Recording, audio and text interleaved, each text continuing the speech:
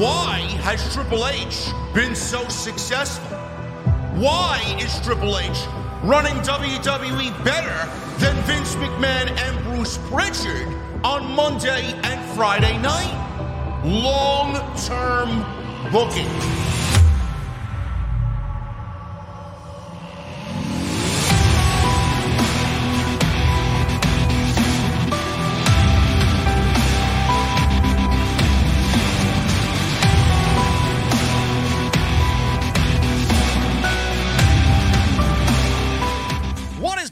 Thank you so very much for joining us right here on Off the Script. This is your AEW Dynamite post show for February 8th, 2023. I am your host, JD from New York, as always, coming to you live from the OTS venue. Thank you guys so very much for joining us on your Wednesday evenings, wherever you may be. Shout out to my guy, Big Hodge, in the chat. Look at this guy over here, man. Big Hodge in the chat, man. Everybody's hyped tonight. There we go. Everybody's hyped tonight. Jesse, what a fucking show, man. I sound like a broken record every week, man. Dynamite has been nothing but bangers. The in-ring action tonight might have been the best, and I feel like I say this every fucking week, the best that Tony Khan, or at least up there with the very best that Tony Khan has ever done on Wednesday night, man. Tremendous show from top to bottom tonight. Very little to dislike about tonight's show. Everybody put on a great performance. And we got some storylines going into Revolution, man. I think everybody's fucking happy with the direction of AEW right now. Bro, I've seen pay-per-views with less action than this, man. Yeah. This was great. If you would have taken out the commercials, you could have charged $30 for this show. Probably. Easily. Nice 2-hour show, no commercials, raw, just straight wrestling with some story behind it.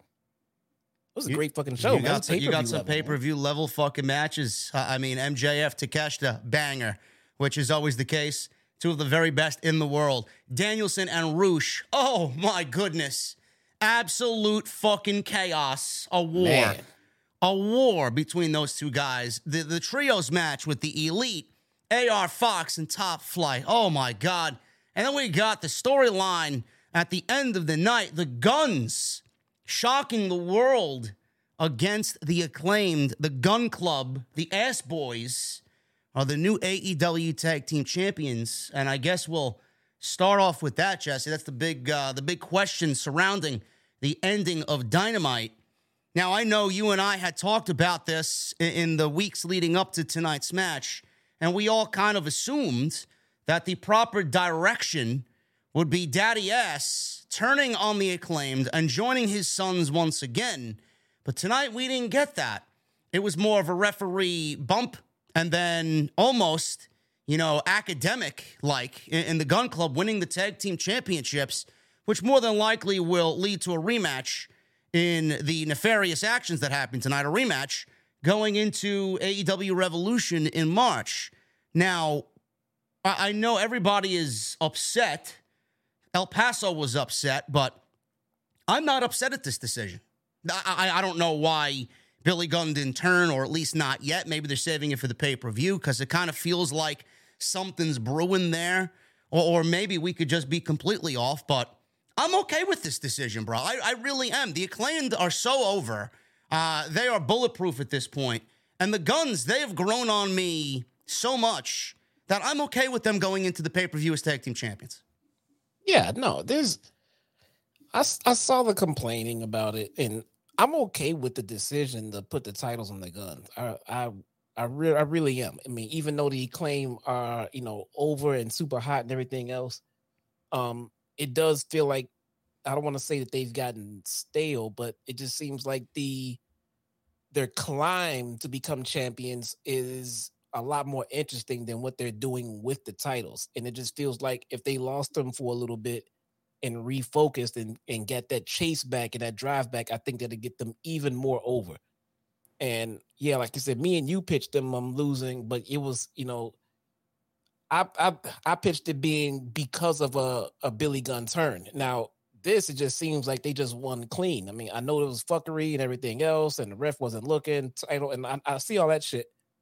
But still, if you're a dominant champion, you're supposed to overcome all of that shit. That should be nothing. Yeah. that shit could have happened, but you couldn't expect Billy Gunn to turn on you. I can see what maybe they did to wait and have the turn happen at the pay-per-view, because that would give a reason to extend the Gunn's title run, because everyone would expect the Acclaim to get it back at the pay-per-view, but then they don't, because then Billy Gunn turns on them maybe. That's what I'm feeling is going to happen. Yeah, I could see that happening. Because I think the Acclaim going into the pay-per-view, and winning the championships back in 3 weeks, bro, that's a terrible decision. That is the one thing I don't want to have happen, because then you shouldn't have taken the titles off of them tonight. Yeah. Yeah, no, I agree. Lose them now, go into the pay-per-view, heel turn by Billy Gunn, and if they chase for another few months and then win them back at the next pay-per-view, I am actually okay with that. Yeah. We can start off a little bit of a redemption road back to the bottom for the Acclaim, and then come closer to the next pay-per-view, build it back up, and then get back at it again. So I can see that. That could be an option. I'm thinking, I know they're not on TV right now. I hope they end up staying with the company. FTR is also an option, because there's a built-in storyline there with FTR and the Guns. I'm thinking ahead on that, so don't mind me. But I honestly think that the turn that everybody expected tonight is probably going to be the catalyst for this feud going into the pay-per-view. And I honestly think that will be a big moment when that happens, because Daddy Ass right now is synonymous with the Acclaimed, and everybody loves the Acclaimed legitimately, just not a catchphrase. So when they do see that moment happening, it will be a shocker, to say the least. Jesse, the Acclaimed have, I don't want to say they've fallen victim to AEW's babyface curse, but how do you feel after tonight? I mean, they didn't really do much with the tag team championships as far as in-ring. I know they beat Swerve and Keith Lee, which was, I thought, a very good program between those two teams. It almost seemingly looks like every time a babyface gets a title in AEW, they kind of hit a brick wall. Did that happen with the Acclaimed? And how do you feel about their tag team title run after dropping the titles to the Gun Club tonight? Yeah, it's almost like someone here called that a long time ago. Yeah. Was called crazy by the chat and everything. Here we are. Hashtag Jesse was right. This fucking guy. But yeah, so it did feel like that creatively. I don't want to say the momentum, because everywhere they went, the Acclaim was still over as fuck. You know what I'm saying? So that was never the case. But it does feel like that their matches and feuds could have been booked a little bit more, with a little bit more excitement to them. Once they get the titles, the in-ring action slowed down. It became more promos and comedy bits, and that's just not the way to do it. With a team like the Acclaim, I like to compare them a lot to, I like to compare them to being AEW's New Day. All right. And the New Day is over as fuck, and WWE can't seem to get this right either. I'm hoping AEW can.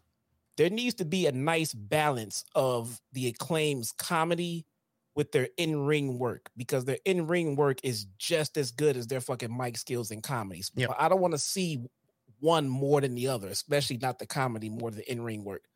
So it's just as important to build their matches and their feuds just as high as they do their promos and stuff like that. Yeah, I don't think they were on the level of the New Day as far as comedy, but I do get what you're saying. Hopefully this brings out a little bit more of that seriousness, because I've always said this about the New Day. When they're serious, they are a legit fucking threat. I think they are great when they're serious, and they put on bangers as well when they are serious. Hopefully that is the same way with the Acclaim. They should lead to a little bit more of a serious Acclaimed, because they didn't really... they probably wanted to, but it was kind of thrown at them, and they got blindsided because Daddy Ass Billy Gunn made this match without really discussing it beforehand. It was like in the moment, on the fly, right there last week. Yeah, you're going to defend the tag team championships, and I'm going to give these guys what they want. Almost as if he was acting in favor of the Gun Club. So, I mean, the storyline is certainly pointing to them being frustrated. Anthony Bowen's in the back with Renee. She looked at Billy Gunn and interviewed him, and then Anthony Bowens was kind of looking at, Billy Gunn in a way where he was like, we don't really want to be here right now. It is kind of a joint decision, but Billy made it on his own without us at first, and we kind of Right. came to a conclusion together. So there is little subtle teases in there that it could be leading to what we're talking about at the pay-per-view. But if it doesn't happen at the pay-per-view, where do we go? I mean, it's seemingly looking like the only option. Yeah, if we don't get a Billy Gunn turn at the pay-per-view with the Ass Boys winning or retaining, I'm not too sure what the purpose of this was. No. If that doesn't happen, then the titles just sort of stay on the Acclaimed tonight. Yep.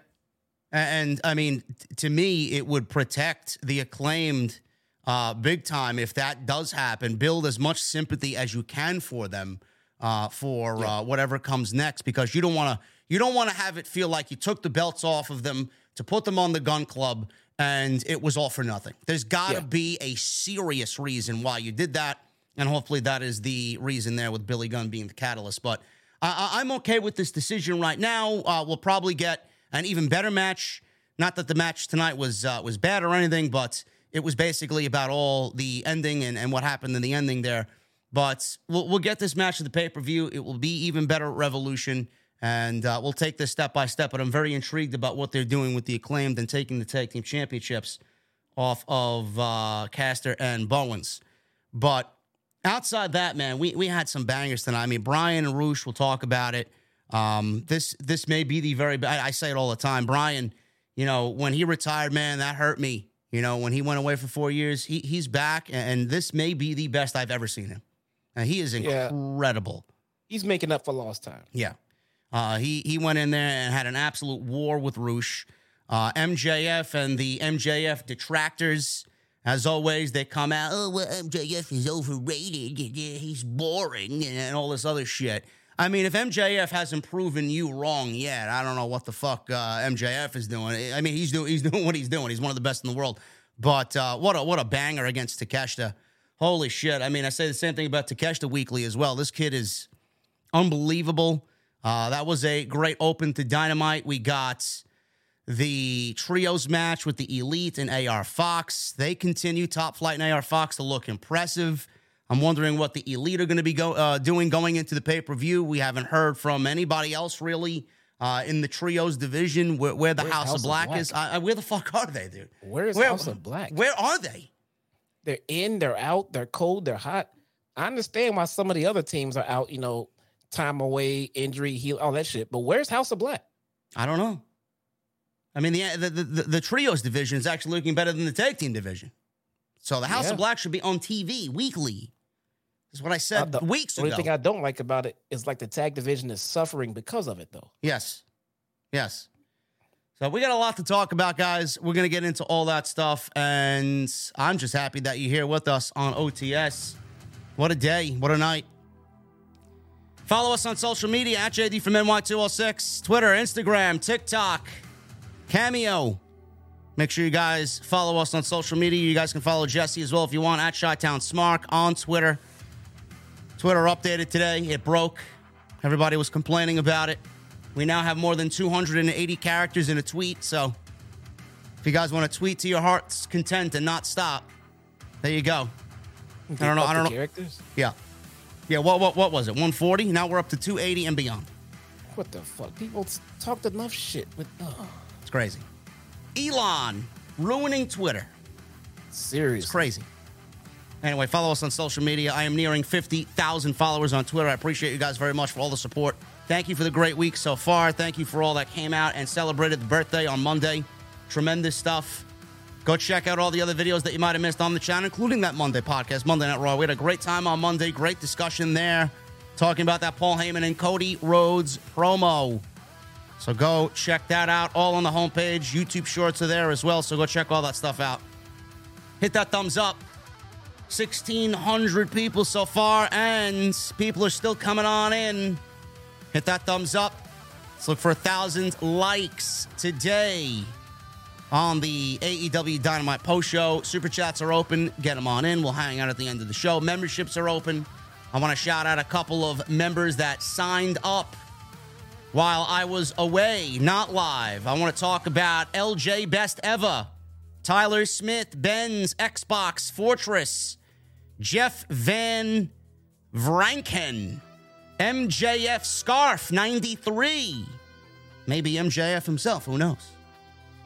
Kenzie Retro, Jeff Smith, JW Universe, Aaron Hanrahan, Sean Watkins, and Isaac Metalhead Uchiha. Thank you for the recommitments or the brand new memberships into the VIP club. I appreciate you guys very, very much. Enjoy your stay. And as always, what the fuck are you guys drinking? And please make sure you guys hit that subscribe button down below and turn on that bell for all notifications. We are nearing 141,000 subscribers right here on YouTube. So hit that subscribe button and become a part of the OTS family. Did you hear what Elon is charging for his gold check marks? Well, Elon is charging for gold check marks now. He's charging the corporations with the gold check marks. Yeah. They have to now pay $1,000 a month for that gold check mark status. Are you fucking kidding me? Nope. So the big companies, Netflix, or well, they can afford it. I mean, yeah, well, they're gonna have to fucking pay it. I mean, WWE $1,000 a month, bro, is like fucking couch change to Nick Khan. Holy shit! I didn't know that. $1,000 a month. You know, they raised Twitter blue as well. It was $7.99. Now it's $11.99 via the App Store. They just implemented it less than a year ago. $7.99 it was. I thank God I didn't fall for that shit. I'm okay with my blue check mark. I got a legacy check mark, which means I was verified under the old Twitter. So that's all that I care about. So it didn't go to waste. But hold on to that for right now, because guess what? The other check marks were free too. They're coming for you guys next. Who's coming? Elon. Elon. Doesn't he got some fucking rocket ships and cars to build? What the fuck is he doing over here? Yeah, he needs money for it. So he's getting it back from Twitter, bro. Okay. Yeah, we need money too. He's going to change that. Watch those legacy check marks now come with a price. Watch. Unbelievable. I didn't know about that. Listen, before we get into the post-show, thoughts, prayers, love, and well wishes to Jerry the King Lawler, by the way, who suffered a stroke on Monday. It was a serious stroke. He is said to be making a full recovery from this, but right now he has lost some capability to speak, and he's got to go through rehabilitation to get his speech back. So thoughts and love and well wishes to the King. That was a terrible situation. Nobody wants to hear anything like that, especially with him. He's been up and down in the health department for a little bit. I remember all those years ago, he suffered a heart attack right on Monday Night Raw. That was some scary shit. So thoughts to the King for sure, to a speedy recovery. Jesse, we open up the show tonight with MJF versus Konosuke Takeshita. Two of my favorites in-ring performers right now, not only in AEW, but in all of pro wrestling. And I absolutely was looking forward to this match all day. And it did not disappoint at all, because MJF and Takeshita are two of the very best in this business. This was great, and an eliminator challenge for Takeshita. If he beat MJF, which we all know he was not, he would get a AEW World Championship match in the future. Now, bro, MJF, I mean, we talk about MJF like he's my fucking next-door neighbor, but he is absolutely incredible. Everything that he says that he is. And he pulled out a couple of fucking things in this match that I didn't think MJF was capable of, man. Like that flip off the top rope. I don't know if I was watching MJF or fucking Ricochet out there. Holy shit. No, I mean, all the detractors, man. I mean, if MJF has any detractors still, I mean, these people are fucking mentally challenged. I mean, ridiculous. Oh, he does. They found my Twitter timeline tonight. Somehow they discovered me. I put this guy over in a couple of tweets, and all I found were WWE stands in my Twitter timeline, man. Oh, well, you're an AEW mark. MJF is boring. Right. And is he? Why is he boring? Did they just sitting there just licking WWE ass? Did they give you a reason as to why they think he's boring? No. It wasn't the same promo every week. It wasn't. Oh, I disagree, because here's my points that are valid. No, it was. Oh, you're a mark and he sucks. Well, MJF said it the week after, or the week after he won the championship, or the week after that. He said all the people online, they're going to be complaining, oh, MJF is boring. He's not going to wrestle. He wrestles 4 times a year. Yeah, he called it. Some idiot called the Chi-Town Smart a mark and thought it was, what a clever comeback, man. That's fucking great. You know what you are, JD? You're a JD. You're on Tony Khan's payroll, bro. Yeah, get the... He wears that AEW hoodie, bro. Go to their profile. They're posting pictures of them at WWE house shows with thumbs up next to, like, Dana Brooke. Yeah. And wearing Bailey headbands. Yeah. Fuck out of here. Fucking geeks. Listen, MJF, Takeshita, we'll talk about it, but something's happening on social media, bro. I don't know if you were paying attention. Eddie Kingston's going off on MJF a lot lately, man, for the last 24 hours. Are we setting this up for a future program, man? It could be that we are looking at an Eddie Kingston and MJF program going into Double or Nothing, and I am all for it. Look, bro, I don't know in what world Tony Khan would be protecting MJF in a feud or a promo. So... Now, it's not to say it won't become a feud, but it just seems like it might be built out of a shoot. Yeah. So, if they're talking shit about each other, great. But why would Tony Khan protect the guy that he's supposed to can't stand the guy? The guy held him up for money. The guy fucking held up the show. He pissed off the advertiser. Why would Tony Khan defend him? It seems like a legit shoot. You talk to Eddie Kingston, you're going to get fucking raw Eddie Kingston, bro. You ask him about MJF, he's going to give you what he fucking thinks about somebody. Yeah. And he got home and got an email saying you can't fucking say that. There's no I in team, but there is one in Indeed, and that's the hiring platform that you need to build yours. When you're hiring, you need Indeed. Instead of spending hours on multiple job sites searching for candidates with the right skills, Indeed's a powerful hiring platform that can help you do it all. One of the things I love about Indeed is that it makes hiring all in one place so easy because Indeed does the hard work for you. They show you the candidates whose resumes on Indeed fit your description immediately after you post so you can hire faster. Join more than 3 million businesses worldwide that use Indeed to hire great talent fast. Start hiring now with a $75 sponsored job credit to upgrade your job post at Indeed.com/Blue Wire Sports. Offer good for a limited time. Claim your $75 credit now at Indeed.com/Blue Wire Sports. That's Indeed.com/Blue Wire Sports, and support the show by saying that you heard it on this podcast. Indeed.com/Blue Wire Sports. Terms and conditions apply. Need to hire? You need Indeed. Okay. Well, I don't know what Tony Khan's going to do if this is the program going into the summer. I'm letting the fucking cuffs off, bro. The cuffs are off and the fucking fists and words are flying. I don't want anything censored. I don't give a shit, man. Make it as shoot as you need to. A feud between Eddie Kingston and MJF will be better on the mic than in the ring. Yes. Well, we said that about it. Suck, but the promos will be that much better. I don't think the match is going to suck. Let's give Eddie Kingston his fair shake. Kingston and Jericho at Revolution. Or when was it? Full Gear or Revolution? I don't remember one. Kingston's great. It was a fantastic match. Yeah, Kingston's great. So is MJF. Yeah. And the match will be great, but the promos will be better. Yeah, I'm sure. Yeah, absolutely. Yep. But I'm not sure if you remember, way back, this was weeks ago, MJF, right after he won the World Championship, he had a piece of yellow notepad paper, and his penmanship was fucking almost incredible to a point where everybody thought his fiance wrote the fucking note out. But he listed a bunch of names on that list, and, I seen it a couple of days ago, and someone had sent it to me. And if you look at the list, and I love I would love if the chat, says if you guys are in remembering of this note. In the list or on the list, it was in order of all the people that he's wrestling right now, and potentially after Bryan, it's Eddie Kingston.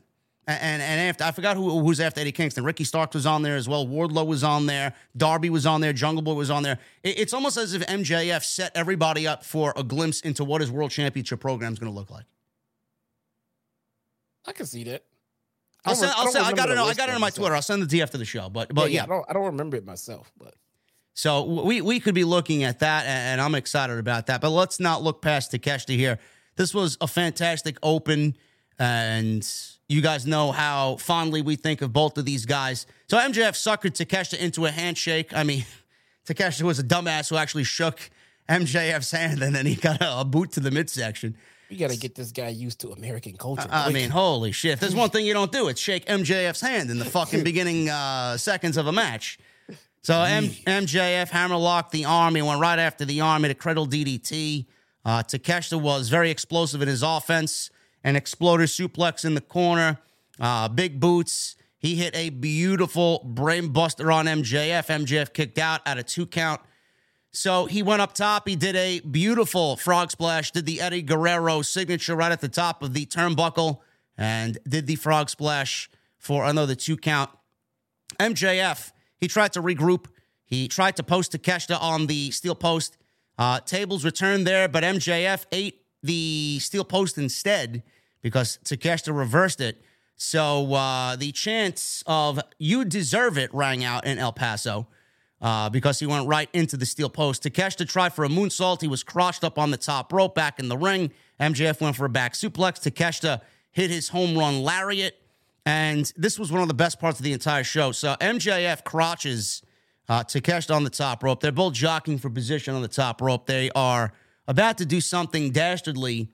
And Takeshita hits this clothesline. And MJF flips through and lands on his feet. So, I mean, if you guys weren't impressed by MJF and what he could do, I mean, I didn't expect that out of him, but the guy can show you his athleticism for sure. So that was great. MJF tried to throw a shot back on the floor, but Takeshita turned him inside out with a lariat anyway. Takeshita draped his bad arm over MJF. He went right into salt of the earth, did MJF. Takeshita escaped. MJF was sent to the outside and wiped him out with a big somersault dive. We go back into the ring, and he shoved the referee. He got a low blow to take over and target the bad arm again. So both men are trading strikes. Takeshita went for a hurricanrana. MJF countered into a powerbomb on his knee. He ended up selling the knee. MJF then was in the clutches of Takeshita. Takeshita, it's a blue thunder bomb. And follows up with a big pump knee. MJF got the rope break by putting his feet on the bottom rope. Takeshita missed a senton atomico. Salt of the earth again. He repositioned, cranked it back, and Takeshita taps out.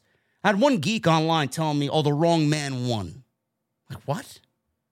Like, what are you watching? Why would MJF lose this match before he wrestles Bryan Danielson for the World Championship?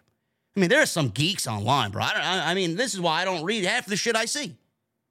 This is why I spend most of my week off of Twitter.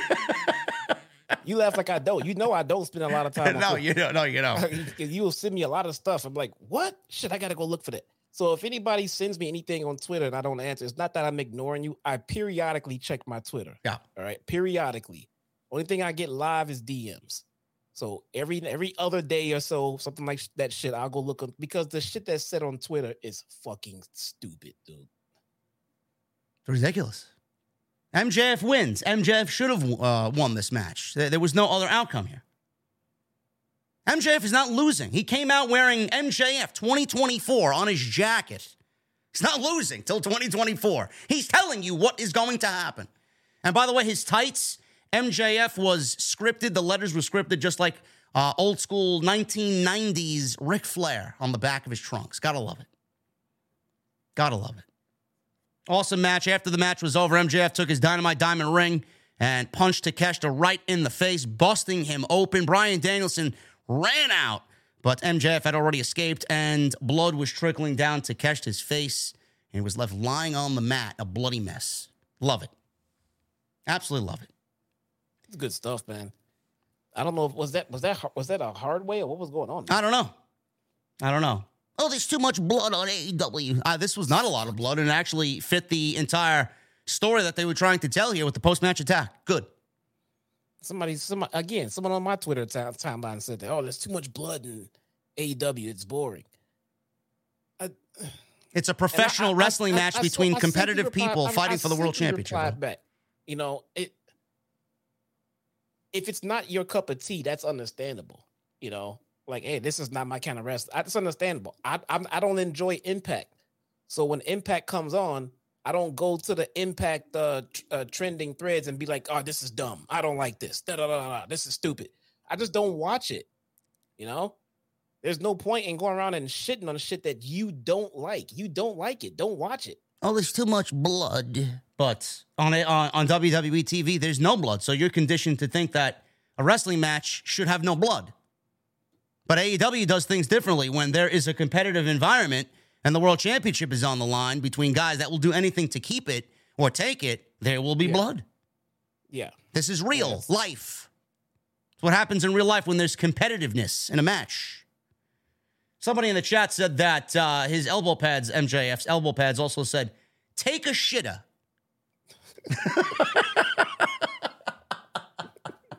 I mean, would you expect anything else from MJF, man? You gotta love him. Guy's an asshole. I started following MJF's mom. Like, she hates him more than we do. Well, I don't know. So fucking hilarious, man. Sinister Classic, thank you for the new membership, brother. The fuck are you drinking tonight, man? Sinister Classic becomes a VIP right here on OTS. You guys can become like Sinister Classic and hit that join button down below. Got some cool shit coming up in the coming weeks. My mother's basement. It's coming soon. How do you guys like my new camera, man? Do I look good? Let me see. Jesse, watch. I guarantee. Oh, I don't notice any difference. No, I'm gonna pull you up on my I don't know if high there's a resolution difference, screen to get a better look at it. I got myself a nice birthday present, man. A new camera, a nice Sony camera now, man. We're working like professionals over here, man. We got to get ready for my mother's basement. Okay. Hold on. I'm gonna give you an honest review, but I wouldn't want anything else. Okay, you can definitely see a difference. Okay. Here's the only thing that I see right now. You look better than your background. Like, you pop. Good. Well, now you got to improve the background because the camera's shitting on the background. I got to get a better background. You got to improve the pixels, man. You got to improve the resolution of the background. All right, we'll see.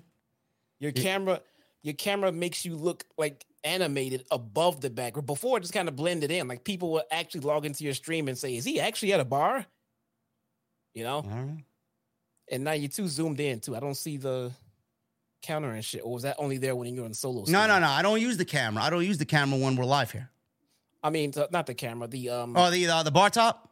Yeah. No, I don't use it when we're live together. Okay. All right. Yeah. Let's check it. Okay. Other than that, man, it's crisp. It's fucking crisp. It outshines the green screen effect, man. I could actually zoom in. I should zoom in a little bit more. Hold on one sec. Let me fix this. Yeah, there you go. Yeah. All right. Thank you guys, man. And listen, you give back to me, I give back to you. That's how it works here. We got a Samoa Joe video package talking about regaining the TNT title last week. He mentions Wardlow wanting to take his TNT title from him, but he'll take everything from Wardlow in return. So I'm assuming we're getting this match at the pay-per-view like we said last week. He said Darby was a worthy adversary, but Wardlow is not. And he talked about how Wardlow is the type of competitor who is ambitious and who needs to be put down. Wardlow has many secrets, and he will expose them and take everything from him. I don't know, man. Is Wardlow taking that title? I would assume so, right? No, man. Wardlow's not taking the title. No, I don't think he is. So you think Samoa Joe's going to beat Wardlow at Revolution? I do. Because if Wardlow wins the title back, everything that's happened over the last few months with that title looks even worse than it does already. Even worse. The more you hotshot that shit, it just looks worse. Just let it stay put. Just let Joe keep it. It should have stayed on Darby. Maybe Darby had to give it up to go away for a little bit or something. I don't know. It's fine. But stop changing that fucking title so much. Relax. I don't know, man. Well, listen, build something interesting over time and then do a big payoff. One of my many complaints about the TNT title, man. Back and forth. I don't know. We'll see what happens. I'm looking forward to the match because I know Joe and Wardlow are great. But the TNT title is not in a great state right now on AEW television. Speaking of titles that are in certain states, I mean, the women's championship seems to be in good hands, like you said, Jesse, to me via text during the show. Jamie Hayter, the AEW women's champion, is doing a tremendous job with that championship. She's out there with Britt Baker. Hi, Brittany in HD. How you doing? 4K, maybe. I don't know if I'm in 4K. 4K, JD saying hello to Britt Baker. How you doing? How you doing? That's great, right? Rebel, how you doing, Rebel? You know, listen, man, we're doing good here. We're doing good here. I like what they're doing, man. Yeah, listen, we're doing good. She went up against the Bunny. Penelope Ford is out there with the Bunny. Bro, listen, your boy, the Butcher, shaved his hair. He looks even more fucking menacing than he did before. Yeah, I know. I saw him on Dark, man. He looks vicious.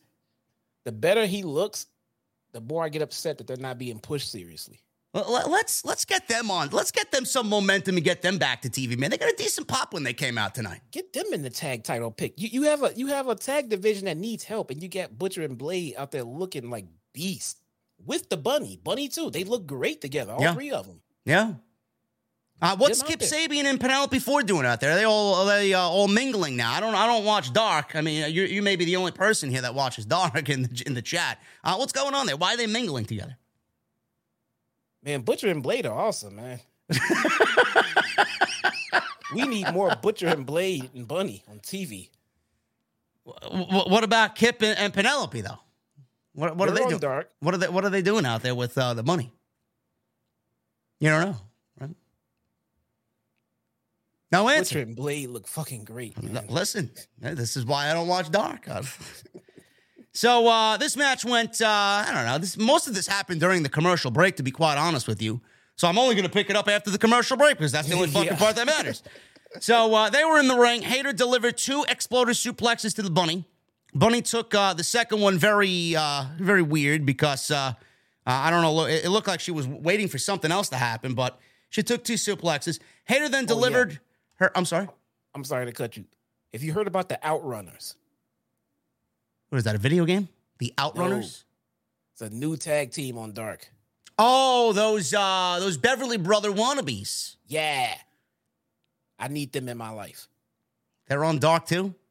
Yeah, man, they're good. Put it like this. They're not good. They're really bad. They're really fucking terrible. But they're so bad that they're really good. You got to see it. Just look at it. Sounds like we should get an Outrunners versus 2.0 match in the future. Man, that sounds great. That really sounds great. They are fucking. Imagine what's that one guy's name? The Turbo who? Yeah, they are so good. Imagine Matt Menard going at them. You want to know what makes my dick hard? It's so good. The match started off, I'm like, who are these fucking bums? They look so cheesy. Well, I was right. They were fucking cheesy. And the more the match went on, the cheesier they got. And by the end of that match, ask anyone that was there, I was like, oh, these guys are fucking awesome. I fucking not like them, dude. You want to do your 80s stick? Your Beverly Brothers. It was so good. It was so good. I don't know. So Hayter, she delivered Haterade. I'd like to try some Haterade, bro. Oh, God. I'm 1, 2, 3. That was it. It was basically, after the commercial, it was very quick for Jamie Hayter to retain the title here. Or this was an eliminator match. Never mind a title match. Bunny grabbed at her face. And that was basically it. Nothing else happened. 7 minutes, and Hayter's out there. The ladies got a nice 8:30 spot instead of a 9:30. And we got Jamie Hayter walking in and dominating as usual. You see fucking... Are you paying attention to Jamie Hayter's pops and reactions when she comes out? Yeah, she got a huge pop when she came out. I mean, she's up there with Pop of the Night almost every fucking city, man. Jamie Hayter is getting over as fuck right now, and pretty much all through her in-ring work, man. You know, one thing, yes, she is. Absolutely. She is, she's very good at what she does, and I love that strong. She wrestles like a fucking wrestler. That's why I like Jamie Hayter. You know, she doesn't wrestle with this fluff. She doesn't wrestle so like, oh my God, I'm going to break a nail. Yes. Oh my God, my hair extension came out.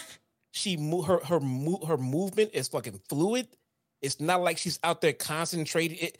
Some women go out there and it looks like they're counting their steps between the fucking rope bounces when they run the ropes. Jamie Hayter it all looks natural. It all looks fucking great. She's making her opponents look just as good as her. I'm enjoying every Jamie Hayter match right about now, man. Yeah, it's looking very good for Jamie Hayter right now.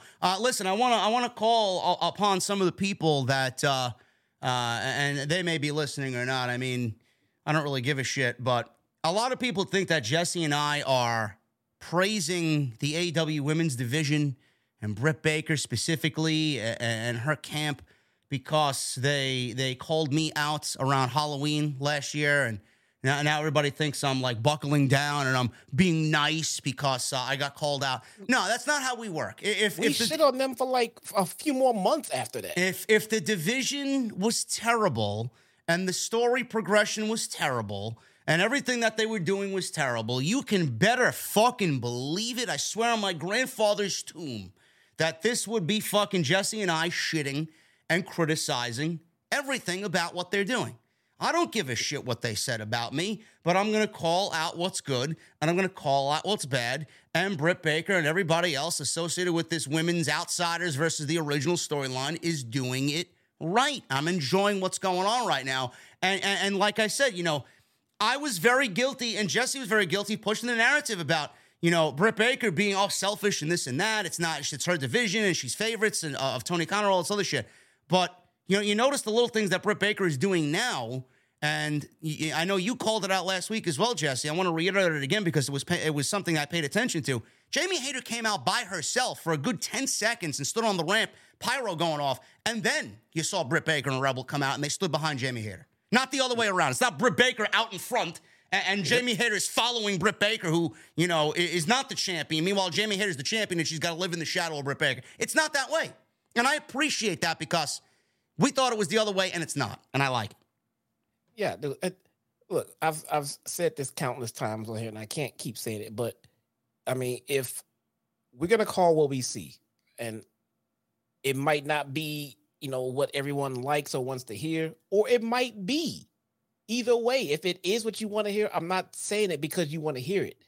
And if it's not what you want to hear, I'm not saying it just to piss you off. I'm just calling it like I fucking see it, man. Yep. That shit happened, and we were still talking about shit that we didn't like with Britt Baker. And then the shit started to change, and then I started to like it. And the second you like something, people... Look, guys, if you come here every week and come to our streams, everything else, I'm not going to sugarcoat shit. And a lot of shit that we say makes people upset. And I get that. And I try to, be as real as I can without being fake about this shit. But I don't mean to insult people. I'm just giving my fucking opinions here. Yeah. So let's dead that narrative as well. If it sucks, we'll say so. If it's good, we'll say so. And we are very fair and balanced.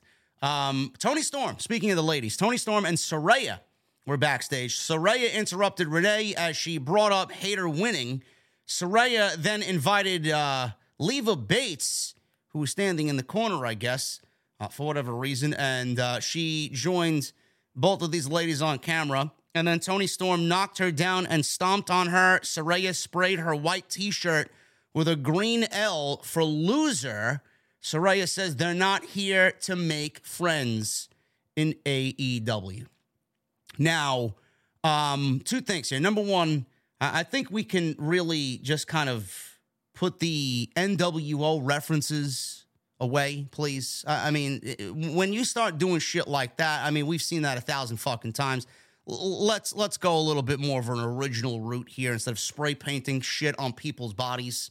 We've seen that, done that, been there, whatever. Number two, Saraya, bro, much better as a heel. I think she's great as a heel. It's just a little bit more natural to her, to me, because that's the way I see her in real life, and it just comes through the camera, comes off on TV a lot better than if she's a babyface. Yes, and Toni Storm, polar opposite. Yeah, I mean, she's just there. She's just, it kind of feels that Toni's tagging along. My favorite Toni was the Toni that we saw in the Mae Young Classic. I thought she was fucking incredible in the Mae Young Classic. Those tournament matches that she had.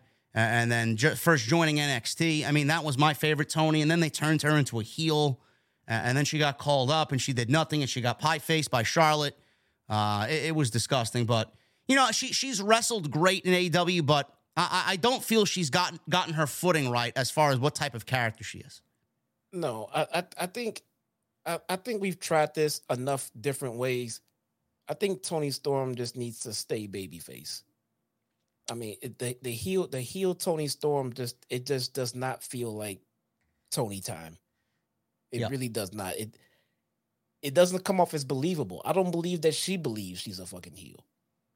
You know, I can see that. Don't. I can see that. You know, I much enjoy everything she does as a babyface. She just comes off as a fiery babyface that just wants to, you know, fight from behind, you know, and kick the heel's ass. She fits better as a babyface. I know a lot of people can fall under the you should never be a this or that mode, but I'm just not enjoying. I've never enjoyed any Toni Storm heel run anywhere. No, I don't think it's something that she enjoys doing. I could definitely see that being the case. She doesn't believe in it. Yeah. But listen, I mean, she's part of the outsiders, quote unquote. So she needs to fit in this thing because she's going to be a very pivotal part of this storyline moving forward. Outside that, we got no other advancements in this storyline. It's just more Saraya, Toni Storm, and a win for Jamie Hayter in this match with the Bunny. And we're going to slow burn this thing. I wonder what we're doing at the pay-per-view, Jesse. What could you see at the pay-per-view happening with Jamie Hayter? It doesn't look like she's going to be defending that championship. Do we get some sort of 6-woman tag team match? I'm going to throw her name out there because she's going to be wrestling soon for the IWGP Women's Championship against Kairi Sane. Do we see Mercedes show up at the pay-per-view? Do we get another layer to this with her getting involved? Well, let's start here. It's always a possibility, right? Yeah. We've already fantasy booked Mercedes into I don't know how many different spots, so I'm just done until she shows up, okay? I mean, because we can't keep doing this. When she shows up, then I'll go forward with, hey, maybe we can do this with her. When she shows up, then we'll know she's coming. Otherwise, we just don't know. Yeah. We don't know where Naomi's going to show up. We don't know shit. Could be Jamie. It could be Jamie Hayter. Listen, we don't know where Sheeta fits into this. I mean, it seemingly they kind of went dead on that little narrative as well. Who was she helping? Whose side is she on? You know, Ruby Soho is also a wild card in this. So, I mean, we got a couple more weeks for this to be fleshed out. But I mean, they got to strike soon for this because Jamie Hayter doesn't have a solid opponent for the pay per view. Yeah, at this point, I don't want to see Jamie face anyone at the pay per view because it's going to seem rushed at this point. Yes, I agree. I totally agree. So, I mean, I would love to see her at the pay per view. So maybe we are building to the only thing of substance we're building towards is this, you know, outsiders versus originals, you know, story. So we should be getting a payoff there. So put Jamie Hayter with Britt Baker and another wrestler because you only have Rebel after that, you know. So, and I mean, just get it on in a tag match because it's just not going anywhere as far as a women's singles match for Jamie right now. Absolutely. And also, that needs to change before we start getting into this thing of now Jamie Hayter's not being booked correctly as a champion. She needs to be in a meaningful feud. Yes. Absolutely. Someone in the chat said it's not your birthday today, right? Me? No. 16th. Yes. My birthday is the same as Frank's. Yes. Your birthday is the same as my brother's. I don't know why somebody was saying it was your birthday today. No, I stopped reading that chat, man. Yeah, close the chat down. I mean, you guys are fucking crazy. Anyway. You guys are great, but it just throw me off track, man. Lexi Nair was thrown off track by MJF. She was in his locker room after what had happened with Takeshita. She said that she was trying to get a word with him. He called her into his locker room and called her sweetheart and asked her to sit next to him. He said everyone was talking about Takeshita like he was the next best thing, the next big thing, but he was no match for the generational talent that was MJF. He said Danielson and the fans treat him like he's some sort of scumbag. Well, maybe because most of the wrestling industry thinks he is a scumbag. Oh, it's Jesse the Buckeye's birthday. Oh, yes, Jesse the Buckeye. Shout out to Jesse the Buckeye. He said he is not sure if they hate him because he's twisted or if he became twisted because he is hated. He said he was fast in high school driving his blue Camaro. He says he got a speeding ticket or multiple speeding tickets, and he was 1 point away from getting his license revoked. So he talked about junior prom and this girl who he described was perfect. You know, for legal reasons, let's just say her name is Liv. So everybody was like, oh, shit, where's this going? He described somebody with brown hair and brown skin, tan skin. You know, Liv Morgan's blonde, and she's, you know, from New Jersey, and she's got, she doesn't have brown skin. But, you know, the fact that he said Liv, and everybody started tweeting the picture of MJF and Liv Morgan from last year when they were arm in arm. I'm sure he got Liv Morgan trending, and she looked on social media tonight and said, what the fuck did this guy do tonight? What the fuck did he say now? Unbelievable. So he mentioned this girl, Liv. He said this girl was perfect. He said that he took her for a ride in the Camaro, and then she gave him oral sex, and then he signaled with his tongue in his cheek as, he didn't really say that, but he gave you a nice, vivid, you know, GIF of what he was doing, or what she was doing, rather. He said he went to put his foot on the brakes, but he hit the accelerator. He said he hit a telephone pole going 90 miles an hour. He said his hands were covered in blood, and his girl's head cracked the windshield. He said police sirens began to roar. He said at that moment he found out what kind of man he is. He said he grabbed her lifeless body, switched seats with her, so the cops thought she was driving. He yelled that the history books sees winners and losers, and the history books don't care how you get the job done. What a weird, demented, and sick story, bro, to describe to everybody how you get the job done and how you make it through life, bro. I mean, this was one of the more bizarre promos that he cut, but, I mean, he could sit there for 2 hours and fucking go story time, and I'll listen to him. I was just sitting there staring and watching. This what guy happened next? This guy framed fucking vehicular manslaughter on some poor fucking schmuck named Liv. You know, I mean, I don't know. I have my doubts and reserve that Camaro RS in that picture he posted went 90 miles an hour. Was it even his Camaro? I mean, he's photographed next to the Camaro. Man. Just like how my car is a virtual car, bro. It's a CGI car, you know. Was that V6. CGI? He had a V6 Camaro going 90 miles an hour. You know, you got to be pushing that motherfucker really hard. Why? They struggle reaching 90 miles an hour? They ain't the fastest of Camaros, bro. No? They'll get there. It just take a long time. So he talks about how to get the job done. He said, the world will learn Danielson doesn't have what it takes to get the job done. He starts yelling. He says he will not earn a title match as he'll come up short before that. He says he is a scumbag and he is damn proud of being a scumbag. Excalibur then said it's official. MJF is the worst person in the world. I don't know. This was a tremendous story. Liv and MJF, bro. Story of Liv, not Morgan, and MJF. Yeah, not Liv Morgan.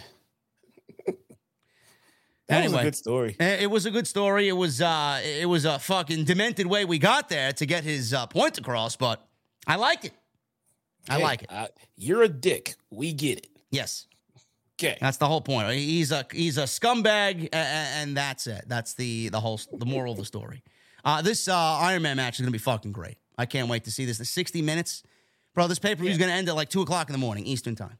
Yeah, this fucking match tonight for MJF was literally here for one reason: to put him in the ring against a worker and let MJF show what he can do in a work rate match. Yeah. And that's what he did, because the naysayers are saying there's no way MJF can go the hour with Bryan Danielson and not look like trash. Well, he's giving you glimpses of what he can do. So as far as doing the hour, I mean, all you gotta do is work on your fucking cardio, bro. Yeah. That's it. Moving on, we got the Garcia Guevara gauntlet. Or is the other way around? Garcia Guevara. Okay. Yep. We got the Garcia Guevara gauntlet for Ricky Starks. There was not much to this.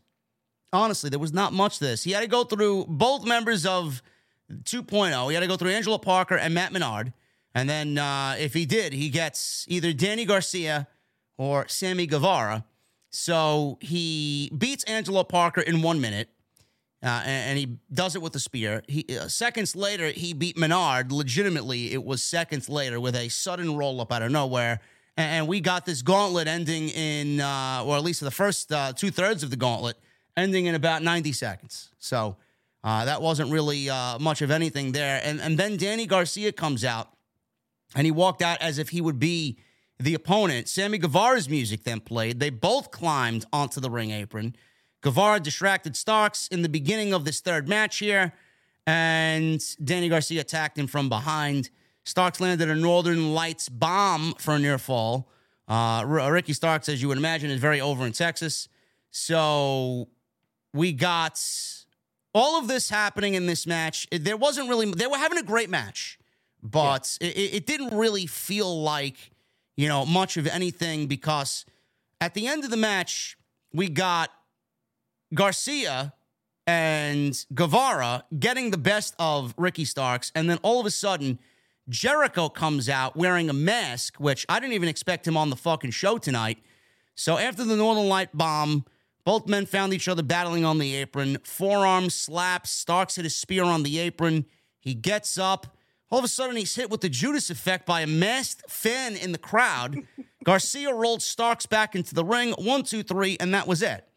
So we find out later that the masked man was Chris Jericho, and Guevara and Garcia acted shocked when they saw Jericho take off the mask. Jesse thought it was Andrade El Idolo, but, Andrade is nowhere to be found. But I didn't think Jericho was here, bro. I thought Jericho was on the cruise, unless the cruise is over already. Probably is. Must be. He's not on it. I mean, can't be a Jericho cruise without Jericho. Or maybe they docked somewhere and then he flew to Texas. I don't know. Could be. Maybe it's. Dude, I thought it was Andrade. I'm sitting there looking. I had a legit JR moment. I was like, "Is that Andrade?" Like, no, it doesn't. It's not big enough for Andrade. But I thought it was it. And he pulled off, and it was Jericho. I was like, "Oh, son of a bitch!" Yeah. I thought it was fucking Andrade. He got me. He fucking got me, man. So Jericho comes out wearing this mask, Judas effect, 1, 2, 3, and that's it. I know a lot of people, and this is the narrative that I seen from last week to this week, and the narrative is, why does Ricky Starks need to go through this gauntlet, and why does he want Chris Jericho so badly when he already owns a victory over Chris Jericho, bro? Clean. Now, the reason is, and I don't know, these people clearly don't watch the show. I don't know if this constitutes another desire or more desire to get back at him and wrestle him again after you beat him already. But Ricky Starks was beat down 5-on-1 by the JAS and put through a fucking table via powerbomb by Jericho and Jake Hager. So he wants revenge on that. And then obviously we got Action Andretti thrown into this thing, and they got to get Action Andretti involved and, all that nonsense with him. But, how do you feel about Ricky Starks wanting Jericho again? Do you feel like it makes sense? And do you feel like the match is warranted? And how do you feel about this gauntlet kind of happening here with Ricky Starks need to go through JAS? And we're kind of seeing something similar play out with Bryan and Danielson to get to MJF. Is AEW relying too much on the, let's go through weekly opponents to get to the final boss type storyline? Because honestly, I'm quite over it, and I think it's very unimaginative. Well, here's the thing. I can understand how difficult it must be to carry storylines between pay-per-views when your pay-per-views are 3 months apart. Yeah. All right. So that does create, a little bit of a, creative dilemma as it pertains to getting to each feud and getting to the pay-per-views. As far as Starks with Jericho, I'm fine with it, and Starks' whole run right now is been fantastic. And put it like this, I just hope they don't give Starks a title anytime soon. If they don't give him a title, then he can't fall off. Yeah. I think his build is fine. Because right now, whatever he does, he's got the crowd behind him. He looks like a fantastic fucking baby face right now, man. Which is something that AEW could actually use a little bit more of, is super over baby faces. I thought we were getting that run coming up with Adam Cole, but he took another week off, so I'm not sure if that's going to be a continuing thing or he's coming back next week.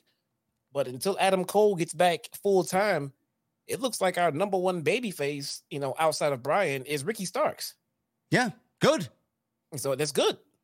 It's good. So he's gonna lose some matches through nefarious bullshit at times. That's a part of him being over as fuck, dude. The crowd gets pissed and they get tired of that shit. They want to see him get his revenge. The way that they're booking it, I don't mind it. I don't mind seeing Jericho and how Ricky can get to him, because Jericho can be a fucking dick and people will not mind wanting to see someone finally get to him. So right now I'm good with it. Should they come to an end sometime very soon? Yeah, we're probably at the last leg. We could probably wrap it up at the pay-per-view, though. Yeah, move on to something else. Which I hope they do. And let's be honest here. Ricky Starks being put over by Chris Jericho. Was he put over by Chris Jericho in that one match on Dynamite at the beginning of January? Yes. But there's a lot more work to be done, and you can see that Jericho wants to make sure and ensure Ricky Starks is where he needs to be before he moves on to somebody else, one of the other younger talents that he's going to help create and mold for the future of AEW. I have no problem with Jericho and Ricky Starks, even though it may be kind of similar to what Bryan was doing with MJF. And, some people can criticize, why does he want Jericho again when he beat him clean? Does it really need to happen again? Why would he want him again? At the end of the day, Jericho is going to make Ricky Starks into a bigger star, and that is the whole fucking point of this storyline. That's what it's about. Ricky Starks being elevated by Chris Jericho, and I don't know why anybody is complaining about that, because we've complained for years. Why does Ricky Starks sit in the back? Why isn't Ricky Starks on television? Why doesn't he have more of a role on Dynamite? Now you're getting it, and you're fucking complaining about it. I don't get you Ricky fucking people. We're getting Ricky on TV. All last year, Ricky Starks was in nothing. Now he's in something, and you're asking, well, why is he fighting Jericho? Who gives a fuck? He's going to be on one of the marquee matches of Revolution. Yep. Happy about it. I think a lot of the times people forget there's only 2 hours of live TV every week for AEW. Yeah. For now. You can't get everybody in, man. Yeah. So it's going to be fine. And I don't know why people need to complain about something so insignificant. Renee Paquette, she was in the back with the with Takeshita, the trainer, Takeshita, and Bryan Danielson. Before they hear the door lock on the other side, all of a sudden, Rush's music hits as he's coming out to the ring, and MJF walked out soon after that. So MJF had locked Bryan in the trainer's room with Renee and Takeshita, and he was ensuring that Bryan doesn't make it to Revolution by trying to get him counted out. So, I mean, again, would you expect anything more from MJF? So there you go. So MJF is out there. He's in this ridiculous-looking tracksuit, and Aubrey Edwards is the referee of this match, and he's yelling at Aubrey to count. I order you to count, and she was forced to count because Bryan wasn't out there. So Rush is standing there, and MJF's got a microphone yelling at Aubrey. She's counting slow, 4, and she's taking 10 seconds in between numbers, 5. And then he yells, "Start counting, you bum!" I'm like, something so simple. I just started fucking laughing. He's calling right in Aubrey's ear, "Start counting, you bum!" And then obviously Bryan hit the ring. He runs out. He fucking blasts through the trainer's room door, runs out to the ring, and we get this match with Roos, and MJF is on commentary. So we got the best of both worlds here. This was fucking great. This will be on a lot of people's end of for Match of the Year Canada. It's not going to be Match of the Year, but I mean, as far as TV matches are concerned, it is going to be very difficult to find anything better this year. This was great. And a lot of people, as of late, Jesse, I don't know how you feel or if he's been on Dark or if you've seen him on Dark at all. A lot of people are getting behind Rush, bro. A lot of people wanting Rush on TV. This was a star-making performance tonight. This is something that a lot of people want to see him kind of advance to and get on TV because of this match. He's another guy that you could put in that. Bro, it makes me frustrated to know that we got Rush out here fucking doing shit like this, and Orange Cassidy's holding the All-Atlantic Championship. Don't you think someone like Rush would be great for the All-Atlantic Championship after something like this tonight? He would. I thought about missing out on Rush's full potential in a different way. I thought about the reason they brought him in if he was able to be paired with Andrade as a tag team, where would that tag team be right now? I mean, Jesus Christ, bro. You're looking at two of the fucking best in the world. Imagine that. That would be an unstoppable team. Andrade is incredible. He may have some problems. He may be rough around the edges. You know, I don't know what's going on back there. You know, politics and all that, and his attitude problem, if there is any. But my God, man, you put those two talents in the ring together as a tag team. I mean, who the fuck could stop them? Yeah, I agree, dude. I mean, stuff like, Roosh fucking with the against the fucking Lucha Brothers, dude. Yep. I mean, come on, man. The tag team should be flourishing right now. But House of Black versus fucking Roosh and Andrade. Imagine that. Fucking Roosh and Andrade. Holy shit. I don't, like you said, politics. I don't know what's going on with Andrade's return or if it's even going to happen. But Roosh is fantastic at this was easily his best match in AEW tonight. Easily, yes. Easily his best fucking match. And dude, the potential of matches like that happening all the time or are through the roof if we had him with Andrade. I mean, dude, Andrade and Roosh versus the Bucks. Yeah. The fuck, man. We got to get this shit right. But Roosh is looking great. Roosh is looking really fucking great out there. And it's all through in-ring work. The guy can't cut a promo very well in English. So I love the guys who can get themselves over in just in-ring work because we can work on promos and they make managers. But if you're getting yourself over with nothing but in-ring work, I mean, you should have a bright fucking future. Yeah. And, you know, you could say that about Roosh. This is the best that I think I've seen Danielson in years. This may be the very best, at least in the last, since he's come back from his retirement, this is the best of Danielson that we've seen. And I didn't think he was going to have a better match than the one with Takeshita. Jesus Christ, man. This one blew that one out of the water. And that one was fucking great. This one was just an all-out war. When you think about, you know, MJF paying Roosh and needing Roosh to stop Bryan. I mean, Roosh took that money and made it look like this was the final fucking boss for Bryan Danielson, and that's exactly his mentality into this match. You're not winning this match. I'm going to do whatever the fuck I need to do because I took this money to help this guy, even though I don't like him. You're not getting by me. And that's, bro, you felt that struggle. You felt like Bryan was not going to make it out of this thing alive. His chest was beat red at the end of this thing, and I'm fucking thinking to myself, how many fucking chops did he take? And Roosh continues to chop him. How the fuck does that feel to Danielson, bro? Chopping that already just beat red, packed meat fucking chest that Bryan is sporting around. Oh, my goodness. Ridiculous. Bryan is going out there and having fucking physical fucking matches, dude. And I mean physical with a fucking capital P. Physical. And the shitty part is he is literally the last person in AEW I want to see having these kinds of fucking matches. Yeah. And Roosh fucking hits, dude. He's no fluff out there. No. Roosh does not strike to be like, hey, let's get through this match and hit the showers. No, he's out there to fucking kill you. Yeah. That's how he wrestles. It's it's scary for me. I feel like I say this every time I come out and talk about a Bryan Danielson match here. It's like I don't want to see him taking these kind of that bump he took on the fucking edge on the outside. Yes. It looked like his head clipped the ring as he went down to the fucking ground, man. Yes, the couple of suplex spots in this match too, where I was like, oh, don't drop him on his head, please. You know, Roosh is like, please be careful with him. Yeah, you know, a lot of people, I said this about Ricky Starks before. I get that people were upset that Ricky Starks wanted Jericho again after he beat him already. And I could say the same thing about Bryan here with this storyline with MJF. It seemingly looks like MJF does the same storyline with a lot of people. He did this with Cody. He did this with Moxley, I believe. He did this with Wardlow. You know, I get it.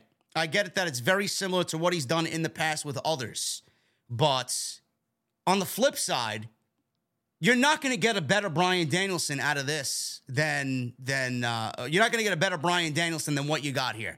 So, you know, it may feel similar and it may look similar to what Tony Khan's done in the past as far as story with MJF, and it's kind of, you know, the samesies. But, I mean, look at the fucking caliber of matches we're getting with Bryan Danielson, man. I think, even though it's similar, I think the good outweighs the fucking bad here in that complaint. I mean, I'm not complaining about seeing Bryan on my TV weekly, number one, but if we're getting this type of fucking contest every week, And what the fuck are you complaining about, really? You know? So WWE suppressed this Bryan from us to keep Roman Reigns on top. Yes. Bryan felt like he was ready to go on this level a long time ago. And was held down. Literally held down. Yes, the decision of a senile, out-of-touch old man didn't want this Bryan on TV. And look at what he's doing. We didn't see Bryan wrestle like this in WWE. No. Is he on his last leg? Seemingly comes out every week and has a better match than he did the previous week. Every time. I don't get it. And honestly, you know, with him, he said this may be his final year. I mean, if this is his final year, he's going out with a fucking shotgun blast. Holy shit. I've been mentally preparing myself for Bryan's final run. I mean, it felt like that he was, you know, gonna go out with a bang, go out on top, going out doing what he likes. And I can respect that. I can appreciate that from anyone, dude. And so far, it appears that he's enjoying himself right now. And that's all that's important, man. He's there just like Jericho. You know, one of the locker room leaders is Bryan Danielson. The other is Jon Moxley. Look at what Ricky Starks has done with Jericho. Look what Jericho does for Ricky Starks. Look what Bryan is doing here for MJF. Look what Moxley did for the fucking company, holding the company on his back while CM Punk was battling with the EVPs. You know, this is the trio of locker room leaders that the company has. Bryan is about to make MJF into the best fucking wrestler in the world in that Iron Man match. You are going to be blown away by what these two guys do in that match. Mark my words. Bryan doesn't even give a shit. He don't want to be the world champion. He doesn't want a raise. He wants to go out there and fucking wrestle. And he wants to go out there and help the young talent. And I mean, look at that. Why complain? Why? I've said that a long time ago, man. I said that a long time. Like, Bryan just feels like he's winding it down. Like, he doesn't want to be world champion. He doesn't want to lead the company. He said it in his presser when he signed here. I just want to fucking wrestle. That's it. Yeah, that's it. He's missed it for so long. You know, you can tell a difference in wrestlers like Bryan Danielson and Mercedes Vernado versus people like fucking Goldberg, you know, I mean, just people who want it for the paycheck and people who just want to fucking wrestle and be appreciated for what they bring to the company. That's it. Yeah. That's it. You know, for people thinking that this is very similar to what they've done in the past, and it has been, you know, I don't see those. Keep that same energy with WWE. I mean, every fucking week it's a fatal four-way for something. Oh, fatal four-way to determine number one contenders for the women's championship. The fatal four-way this. Or Triple H has kind of been heavy-handed with the tournaments. It's so what? I mean, what are you going to do? What are you going to do with this? Bryan is wrestling weekly, so please keep that same energy. I mean, there's a lot of recycled content from both companies. Don't fucking pin one over the other. Both of them are guilty of that, no question. But Bryan was bleeding here, and I think it happened on the outside with Bryan and a steel chair with Roosh. Roosh was just battering Danielson on the floor. Danielson fought back on the ring apron. They had a violent fucking back and forth, chopping each other, slapping the shit out of each other. Danielson charged at Roosh, hit an overhead throw on the floor, and Danielson's blood from his face, from the chair shot earlier, right in his face. He got a clear up close of Bryan right there, and he's just bleeding all over his face. Roosh was in control, completely in control of this match. He tried to go for his finish and opted for something else instead. Danielson tried to battle back. He nearly got a label lock on Roosh. Roosh got the ropes. Roosh tried to sidestep a dive from Danielson, who put on the brakes and hit one out of the corner. And Danielson then hit a charging dropkick against the railing. Back in the ring, top rope drop kick, brutal chops again between the two at this point. Bryan's chest looked like chopped meat. So they're inside after the chop battle. Roosh got advantage. He's trying for the bull's horns, his finish. And Danielson hit his corner drop kick. Roosh cut him off with a straight, I don't believe this, a straight jacket pile driver by Roosh, bro, on Bryan Danielson. I'm like, holy shit. Why? I hate moves like that being done to this guy. You know, German suplexes, dropping him on the back of his head. Those things should not be done, but luckily he was all right. Roosh threw some forearms. He went for the bull's horn again. Danielson popped up, hit the Busaiku knee. Roosh kicks out. More back and forth. Forearms this time. So they went back and forth. It transitioned into headbutts. Again, why? Roosh tried for another German. Danielson landed on his feet, hit the Busaiku knee.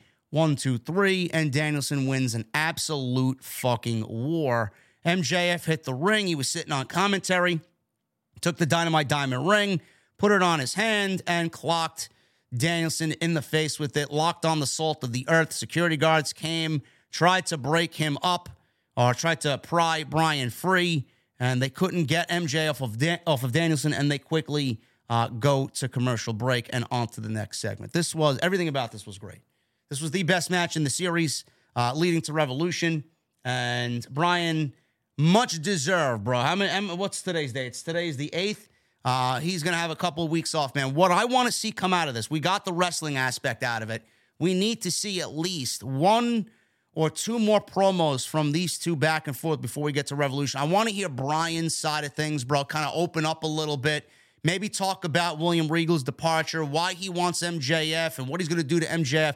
We've seen Bryan wrestle. Now we got to hear from Bryan, bro. Enough of the wrestling. Now it's time for words. I mean, what can you say about this guy, man? I don't know. I don't know. He just seems like he enjoys everything he's doing out there.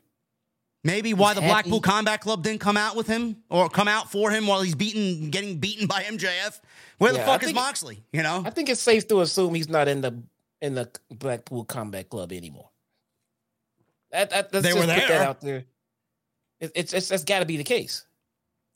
Well, we got to hear from. We got to hear about it. We got to hear why. Communicate. They're not together. I mean, so they're broken up. It's fine. I would just like a little bit more clarity on it, I guess. Yeah. So it's fine. No big deal. Bryan's on his own shit right now. Bryan has something he wants to accomplish. He wants to take down MJF to avenge Regal. It's fine. Like you just said, let's hear some promos. Let's talk about it and everything else. I mean, promos back and forth with these guys. We can't do them every week, but we still got a few more. We got almost a month before the pay-per-view, so we have time to add more layers to the feud. So yep. This is great, man. Everything MJF does is going to be interesting. Bryan Danielson, I refuse to sit here and have to tell anyone else how great he is because it's just fucking obvious. So I'm looking towards the future. I mean, I'm like you. Like, where are we going after that? Is it Kingston? I don't know. Is it back to Starks? I don't know. Who knows? I like it, man. Whoever it is, I mean, it's going to be against MJF, and it should be great. Hopefully they got some fresh ideas for whatever comes next. It may be Kingston. I think Kingston and Ortiz wrap up their program with House of Black? I'm assuming so. Where is? I don't know if it was being played out on Rampage, I believe, right? No. Dark? No. Well, I don't know about Rampage. I meant not Dark, but no, it's not on Dark. No. Well, hopefully that's wrapped on Rampage. We missed it. I don't know. Kingston hasn't really been on TV that much lately. Which is an issue. Last time I saw him on Rampage, he was hitting Ortiz in the back with a steel chair and then walking away. And then walking away. I'm like, where is that story? Where we? I don't know. Why did they shy away from that? I don't know. I need more Eddie Kingston on TV, man. Yeah, I know. I know everybody can't be on TV. I get that, but he's wrestling Jay White in the next couple of weeks. So New Japan, Battle in the Valley, the same show with Mercedes and Cairo. In California. Yeah. Okay. Eddie Kingston to me seems like one of those guys where you can just find time because he doesn't need a match. All he needs is a microphone and a camera. That's it. Yeah. If you got a match coming up for him, give him a microphone, a camera, in 2 minutes. That's it. I don't think that's asking too much. We'll see. I'm here for it if it does happen. Yeah. The Elites. We got Kenny Omega and the Young Bucks with Brandon Cutler and Michael Nakazawa against Top Flight Dante and Darius Martin with AR Fox. This is a AEW Trios Championship match. Now, why, you may be asking, because Top Flight beat the Young Bucks not too long ago on Dynamite. So they want their revenge and said, bring your friend AR Fox with you and we'll put the Trios Championships on the line. We got Kenny Omega back on TV. He was off TV for a couple of weeks because he had a visa problem. So we got this match. Not much happened before the commercial break. After the commercial break, it was just fucking utter chaos all over the place. Darius scored a near fall on Nick. Matt kind of broke up the cover. Ref stopped his counts, though Darius was still kind of covering Matt's shoulders. Covering Matt, and Matt's shoulders were still down. Fox landed a springboard dive onto all of everybody on the outside. Top Flight gave Nick their nosedive signature move. Fox then tagged in, landed a 450 splash on Nick, which looked absolutely fucking pristine. Nick kicked out as Omega lunged for a save. Obviously, we got lots of chance in this thing. This is awesome. People going crazy. Omega gave AR Fox a Snapdragon suplex off the top rope, which looked absolutely sickening. Dante cut off his momentum with a huge leaping clothesline. Bucks and Omega eventually triple team Fox. Darius and Dante broke up a cover. Omega went for a V-trigger. Fox ducked and scored a near fall. Omega landed a gut-wrench Dr. Bomb, followed with a V-trigger, one-winged angel attempt, but AR Fox rolled him up through the one-winged angel for a near fall. I thought legitimately that was it. It was like a 2 9/10 by Knox, the referee. Omega scored a 3 counts after a reversal of crucifixes on AR Fox, and that was it. The Elite retained the Trios Championship. A little slow to start. After the commercial break, this shit was all over the place. Ended up being a fantastic match between these 6 guys. Who knows where the Trios go into Revolution? We got less than a month. I don't know. I know you and I want the House of Black, bro. It may feel rushed if it's the House of Black. There needs to be a legit storyline if you're going to put those 6 guys in a feud together. I would not mind a rematch with these 2 teams. I would not. Yeah, man. Well, I mean, you know, it was so close to call. I would not mind a rematch again. No. And we're probably going to get it too. Yeah. They're probably going to get it, man. The pay-per-view needs to start shaping up and I mean, we're a month away, which, you know, in a way kind of extends the go home shows. I mean, we're in the last month. It's time to start bringing it home as far as getting those pay-per-view buys. You know, Yep. you gotta sell those fucking feuds, man. And right about now, there's a few different things going on that we're not sure about. So it's time to start wrapping them up. Moving on here, we got Lexi Nair interviewing Stokely Hathaway about cracks in the firm. He insisted the firm is fine, but Hook is the one causing issues. So Hook was walking down the hallway, and he approached Stokely from behind. Stokely then sees Hook there and starts suckering up to him, kissing up to him. Hook grabbed him by the arm and bent him over. Hook told him, "Be cautious with those words, sir." And that was it. Basically it. So we're continuing the Hook and Firm feud here. The Firm shit needs to go away. Now I don't like it. I don't like it. It's just a bunch of nothing. Stokely is so much better than this. Yes. It needs to go away. Stokely Hathaway is not being used properly. No. He is, like you just said, he's worth so much more. Well, being that Jade Cargill can't cut a promo, I don't know why Stokely Hathaway was removed from her act. I don't know. I thought it was a great pairing. I thought it was a great pairing. He actually made her tolerable. Yeah, I don't get it. I don't know. I don't get it, man. It is what it is. I wish I had the answers for you. I wish, dude. I would like to see Stokely doing something better than this because I want to see him. But it's just when I do see him, I know he's out there for the Firm shit, so I don't want to see him. Yep. I want to see him. I want to see him doing something a lot more interesting than this. It's not working. Excalibur hyped up what's coming up on Rampage. Moxley, Claudio, and Wheeler Yuta will battle the Butcher, the Blade, and Kip Sabian. Jungle Boy will be in action. Ruby Soho and everybody's favorite wrestlers returning. Marina Shafir's wrestling on Rampage, man. Oh, man, I can't wait to not watch Rampage. Holy shit. He's not returning for me. She's never went away. And Mark Briscoe will speak on Rampage. Now, that's something I'm interested in hearing about. But, bro, Moxley, Claudio, and Wheeler, bro, little trios action. And could we see the Blackpool Combat Club get mixed in with the trios finally? After all this time. Bro, I'll take that. Just give me something with these trios championship. I mean, just give me something. Yes. I'm not watching Rampage. For Mark Briscoe, I'll see what happens. But by the time I go live on Friday with SmackDown, Mark Briscoe will probably come out at the end of the show, and I'll have to go back and watch it. So we'll see what happens there. Seems like a skippable Rampage on Friday. So we go to the main event, the Acclaimed. Max Caster and Anthony Bowens versus Colton and Austin Gunn. This is for the AEW Tag Team Championships. Max Caster rapped about the Guns not being able to finish them like the border wall and taking them down like a Chinese weather balloon. There you go. Just some of the inside references by Max Caster tonight.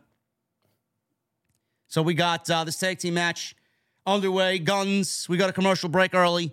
Guns were in control. At one point here, the referee, which will speed up to the end because there wasn't really much that happened here and it was all about the ending. So Bowens tried a discus forearm on Austin Gunn, who pulled the referee in front of him on purpose, and the referee took a nasty bump on the outside. It was a nasty spill for sure. That ref exploded, bro. Yes. It was nasty for the referee. I forgot his name, but it did not look good. Yeah, Austin, I'm sorry. He was done. Yeah. Austin hit a quick draw on Bowens, grabbed the title, but Billy Gunn, who was in the back, he was not at ringside with the Acclaimed. He was told to stay in the back. Billy Gunn hit the ring. He shoved Bowens out of the way because Bowens was about to be hit with the title in nefarious ways, and Colton hit his own father accidentally with the AEW Championship title. Bowens hit the arrival on Austin. Caster hit the mic drop, but there's no ref. They could have had the match won, retained the titles. Colton sent Caster into the railing on the outside. Colton also broke up the pin attempt by this referee who was still fucking unconscious, kind of groggy in there making the count. Bowens tried to roll up, but was sent into the ropes, and he was launched right into the title belt, which Colton was still holding, and he nailed Bowens in the face with it. Austin got the pin, 1, 2, 3, and the ref slowly counted the Gun Club as the new AEW Tag Team Champions. Now, after the match was over, the Guns stared down the Acclaimed and their father from the ramp as they were just standing and looking at each other as the show came to a close. So, see the text I sent you just now? Nah, earlier. Well, about Bowen's tweet. You said, oh no, I didn't look at this. Let me see. Bowens said on Twitter, I really don't have words at the moment, but I promise you we'll get those titles back. Plus now we know where Daddy Ass stands with the Acclaimed, where he belongs. Everyone loves the Acclaimed. Seems to be like they may be throwing us for a loop here with that tweet. He may think that Daddy Ass is with them, but I don't know, man. I don't know. Yeah, I know.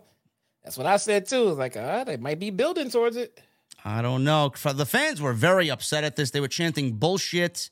Good. Bullshit. El Paso was not happy. Good. Yes, I agree. Good. Tony Khan got the exact reaction he was looking for with this decision. Now, there are a couple of ways to go about this. Number one, the Gun Club can take this win, go into the pay-per-view, and lose it right back to the Acclaimed. That would be the wrong creative decision. No. I think the Gun Club takes this title win tonight, goes into the pay-per-view against the Acclaimed in a rematch, because we were clearly set up for a rematch, and the Gun Club win with the help of their father rejoining them and leaving the Acclaimed. That protects the Acclaimed, and the Acclaimed look like the sympathetic baby faces that are going to continue to seek revenge here. Now, not against the Gun Club, but also Daddy S. So that's the way to go about it. And two things here. So one, yes, they lose because of Billy Gunn. And not only that, right away, as soon as that match is over, I want to see the Acclaimed's next feud come in and interject and jump in and beat down the Acclaim. Let's get the Acclaim away from the Ass Boys right away after this pay-per-view loss. Yeah. Or you don't want to saturate the Acclaim and the Ass Boys. Yeah. So they lose, they get screwed by Billy Gunn. They right away, I don't know, fucking House of Black comes out. That's a problem with them. Whatever. Whoever the next feud is. We wish. Yeah, really. That'd be fucking great, man. Hey, just give me some Buddy Matthews in my life, bro. Really? I mean, where the fuck is he? Buddy Matthews and Brody King, that should be the tag team right there against the Acclaim right there. But kick off the Acclaim's next feud right away. Come up with something else for the Ass Boys to do. Also, number 2, speaking of the Ass Boys, they need to come out and be as obnoxious as fucking possible about their fucking win and being tag champions. Those boos that they got tonight, fantastic. Good. Yes. Play into that. No one wants to see them as tag champions. Throw it in everyone's face. They should be getting nuclear heat when they come out next week. Yes. Yes, and they need to come out next week to explain what happened.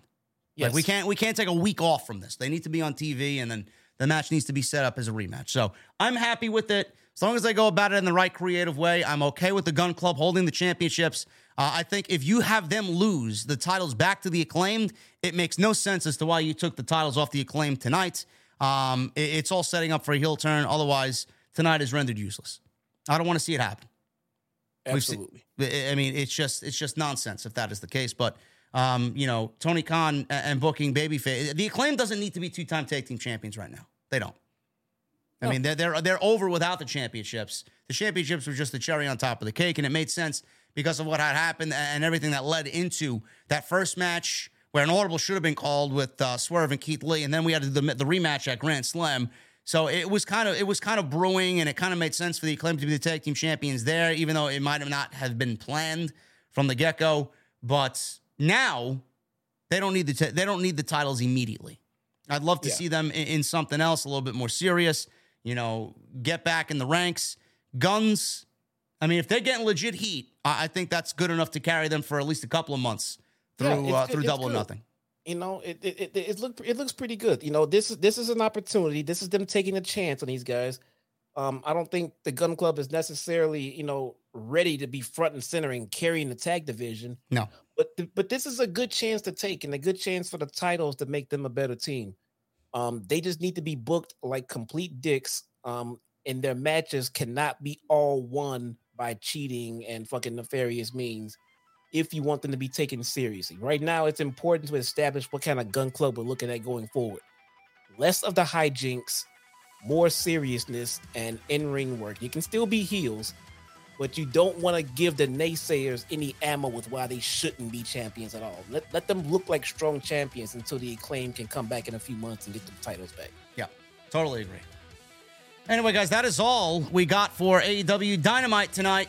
I thought tonight was a fantastic show. Probably the best Dynamite that Tony Khan's done all year so far. I think so. This was easily a pay-per-view quality match. Yes, and it's only the first week of February. So yeah, we're going on to the second week of February. But great show tonight. Tony Khan's killing it. Revolution's shaping up to be a banger of a show.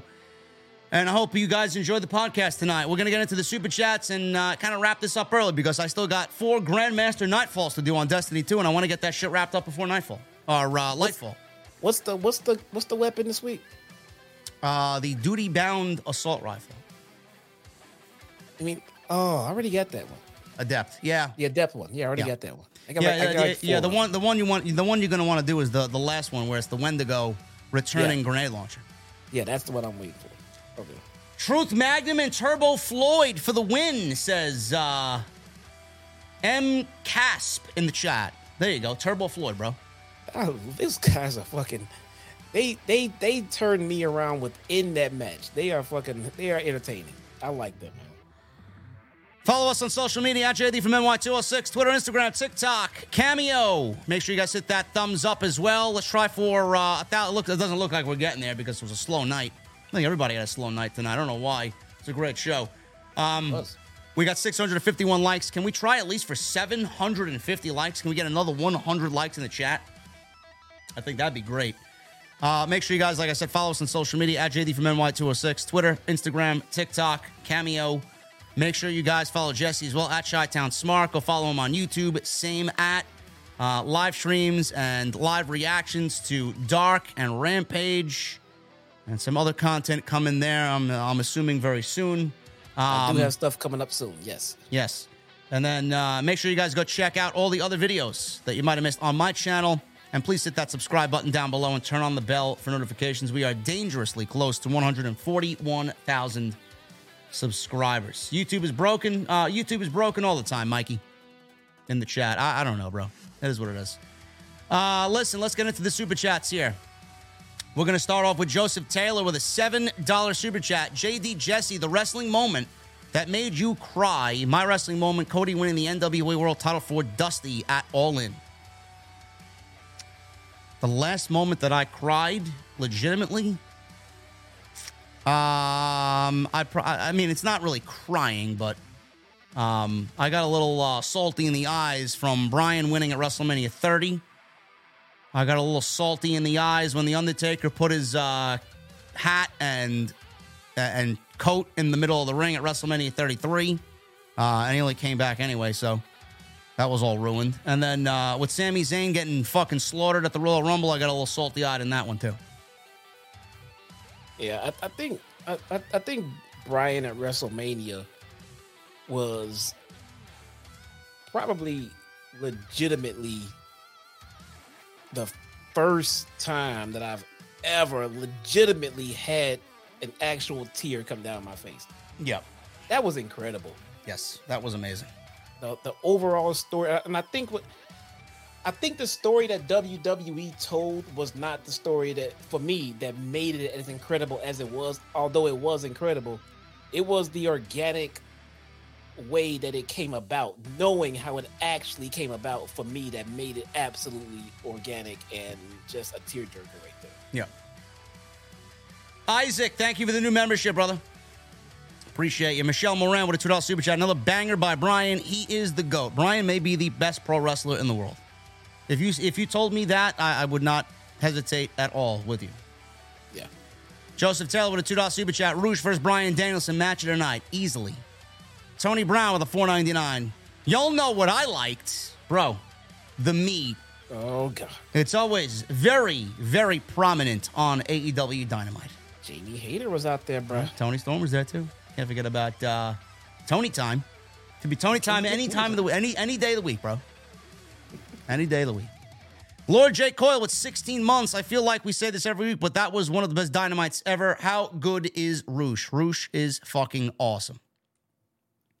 He is Roosh awesome. versus Phoenix. Yes. Man. Robert Hall, 85 with a 24 months. He's got his golden microphone in the VIP club, legitimately right before we all drink in my mother's basement. Here's to 2 years. Thank you, Ace. Thank you, Robert Hall. Cheers to you, my brother. Zach Smith with a $2.79 super chat. Mello may take issue with this, but Roosh is him. I don't know what the fuck that means. Mello is him? Does that mean he's higher than Jesus Christ? I mean, I don't really like those. I don't really like those narratives, bro. Those just are very cringe to me. But whatever. Mello's a great talent. And Mello looks great in the new game. He's in the new game, the new WWE 2K23 game. He was actually scanned. He looks great. PMAC with a $10 super chat. JD Jesse, top 3 Mercedes matches. And do you think the Kyrie match could be better than Brooklyn 1 now that she's not having to dumb down her skills to make the android look good? I mean, I'm not going to say it's going to be better than Brooklyn against Bayley, but my top 3 Mercedes matches, Bayley and Sasha. Brooklyn 1 for sure. Becky versus Sasha Hell in a Cell was incredible. And I did not like any of the Charlotte matches, so I'm not listing Charlotte. I thought they were incredibly overrated. I'd probably go... I don't know. It's a tough one. I'd probably go Bianca at WrestleMania. What was the question again? Top 3 Mercedes matches. Oh, I mean, clearly Bayley. Becky Bayley twice. Yeah. Becky Bayley twice, didn't pick a third. You know. Yeah. Bianca. I said Bianca at WrestleMania. Maybe. Probably something better than that. She's had so many good ones though. You know, the Iron Woman match with Bayley in NXT. I mean, that'll probably be number 3. I mean, that was a great where she took Izzy's fucking headband and shit all over it. I mean, that one probably fucking made Izzy cry. Yeah, my god, dude. I mean, that was so good. Holy her match shit. with Asuka. Yeah, I mean, man, took her fucking like her headband or something, and took it and threw it down, and Izzy turned to her father and cried. And as she cried, her father just kind of smiled and looked at Sasha. That was so good. Oh man. Yeah, what was that? Takeover Respect. I mean, I would probably choose that match number 3. Respect sure. in Brooklyn. Yeah, and then pick a third. Yeah. Excellent question there, P-Mac. Tenario with a $5 super chat. Jamie Hayter is great. I met her. Lucky you. Lucky motherfucker. She may not like us over because she's in Brit's camp, but we're fans. You lucky motherfucker. Power SAV with a $9.99. JD, I've been a fan for 9 years, and you've got me through tough times. Right now, I'm facing them again, and I'm behind on rent due to COVID, and my hours got cut at work. I don't know if I'll make it, but here's to you. Brother, you're donating $10 to me. I have to give you that $10 back, bro. What the fuck are you doing giving me $10? I don't need the $10. Don't give your money to a YouTuber right now. I don't need your money, bro. I appreciate you tremendously. Don't get me wrong, but we'll be here for you, bro. We're not going nowhere.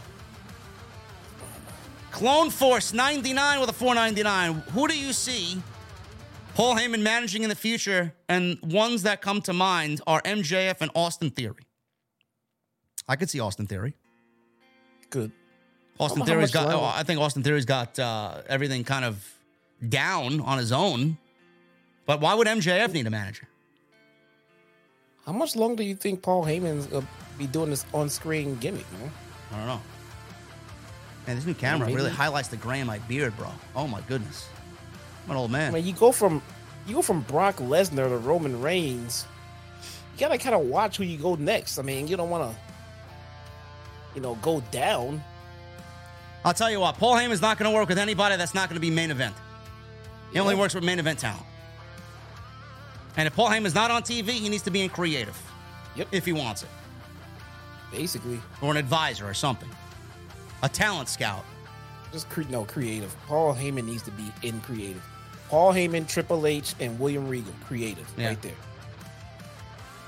Robert Lamoa with a $5 super chat. There was this podcast, and obviously he's a hater. He said MJF's title reign is worse than CM Punk. Well, whoever the fucking podcast is that said that, clearly he's a retard. So, get him out. Don't listen to shit like that, Robert Lamoa. Don't even know why you bother. Clone Force, $1.99. What are your guys' favorite top 3 Randy Orton matches? That's a tough one. Orton Christian Money in the Bank 2011. Absolutely. Agreed. I loved Randy Orton, Mick Foley. Randy I thought that was Orton, great. Seth Rollins, WrestleMania 30. Yes. Or 31. Yeah, 31, yeah. And, so many good ones. Maybe Orton and, There's so many. Orton, Triple H, Orton, Batista, and Bryan. That was a good one. Yeah. Chris Anthony with a $4.99. The MJF potential opponents list reads as follows: Wardlow, Kingston, Hangman, Jungle Boy, Darby, Adam Cole, and Claudio. Yep, all of them are going to be on there. All of them will be on there. That is going to be his entire title reign. For sure. So, fucking Cody Rhodes is about to be on both video games in the same year, isn't he? Oh, yeah. He's getting royalties from both. He's going to be on the 2 biggest companies' video games at the same year of release. That's fucking awesome, man. Now, if this was, if WWE was in charge of Fight Forever, they would not be putting Cody Rhodes in the game. No, they would. Nope. It's more royalties they just have to pay out that they don't need to pay out. Yeah, and if I'm Tony Khan, I'm definitely not taking him out of the game either. No.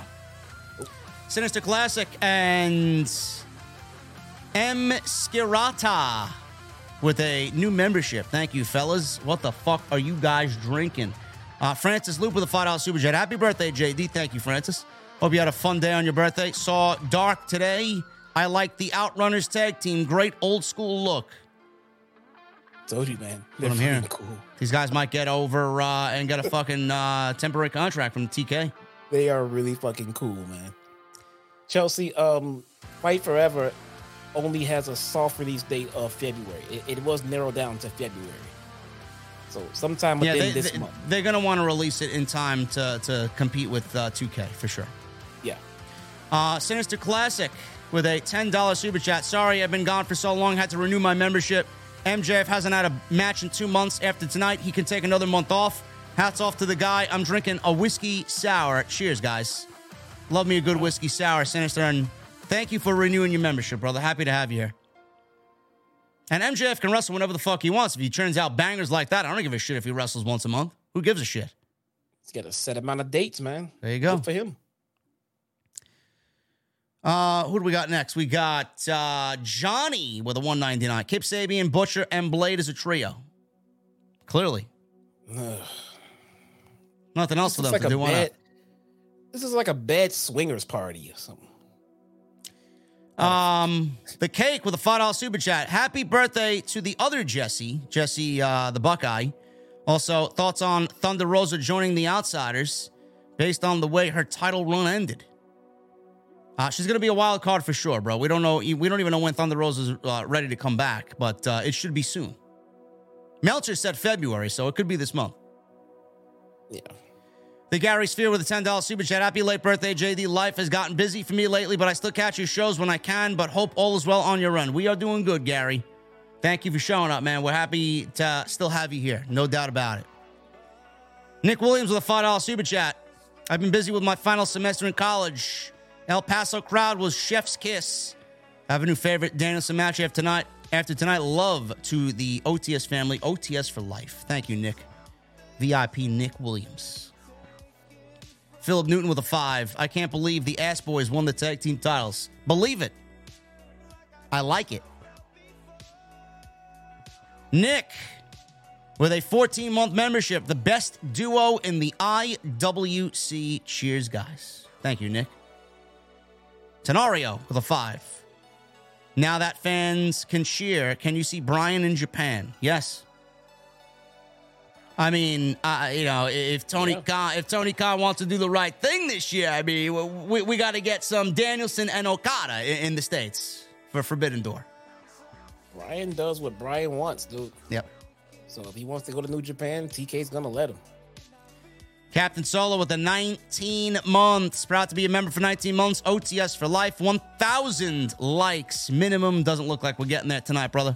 Thanks for the hours and hours of entertainment. Thank you, Solo. Appreciate you, man. Cake with the $2 super chat. Jungle Hook may be built to beat the Gun Club. Could be. Could be. I can see that. We don't know. Jungle Boy did say he wants to go after singles gold, though. So we'll see what happens. Yeah, he did. Clone Force 99 with a $1.99 super chat. Top 3 best wrestlers right now. 2 of them you saw in. They might all be in AEW, to be honest with you. But I'm gonna say, and I'm putting him up there because I mean he is legitimately the top of the fucking mountain. So if you don't like it or not, fuck off. Roman Reigns. I don't know what he means by the question though. Like in ring work or just I'm just basing it off of what I see now. Roman Reigns, MJF, and I'm putting Danielson up there after tonight. You know. Yeah. I was gonna say Takeshita, but he'll get there. We'll be talking about Takeshita the same way we talk about Bryan in a few years. Yeah.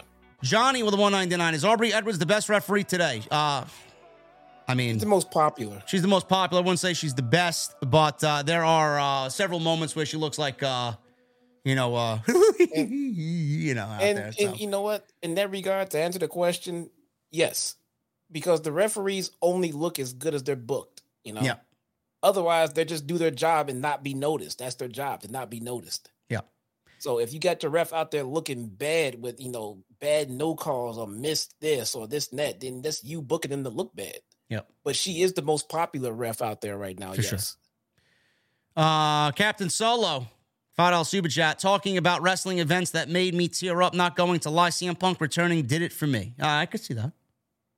There were several people very emotional by that. Joseph Taylor. That guy who got to meet him because he cried on TV. Yep.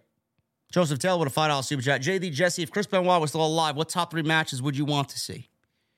Not touching that. I'm not answering that question, Joseph. I'm not touching that. I mean, I don't know why this man continues to be mentioned. Not really, man. Rage with a $10 super chat. Happy late birthday, JD. Love you and Jesse as much as I love Charlotte Flair. Oh, God. What damn you, Rage. Thoughts about the great Khali coming back to challenge Braun Strowman? Okay. Listen, just get her out. Just get her out. She's banned from my mother's basement for sure after this next question. Sorry. Jeez. Holy shit. Rage, what are you fucking drinking, legitimately? Great Khali. Rep NYC with a $10 super chat. Yo, JD, thanks for the pick last week at Hog. You guys rock. OTS for life.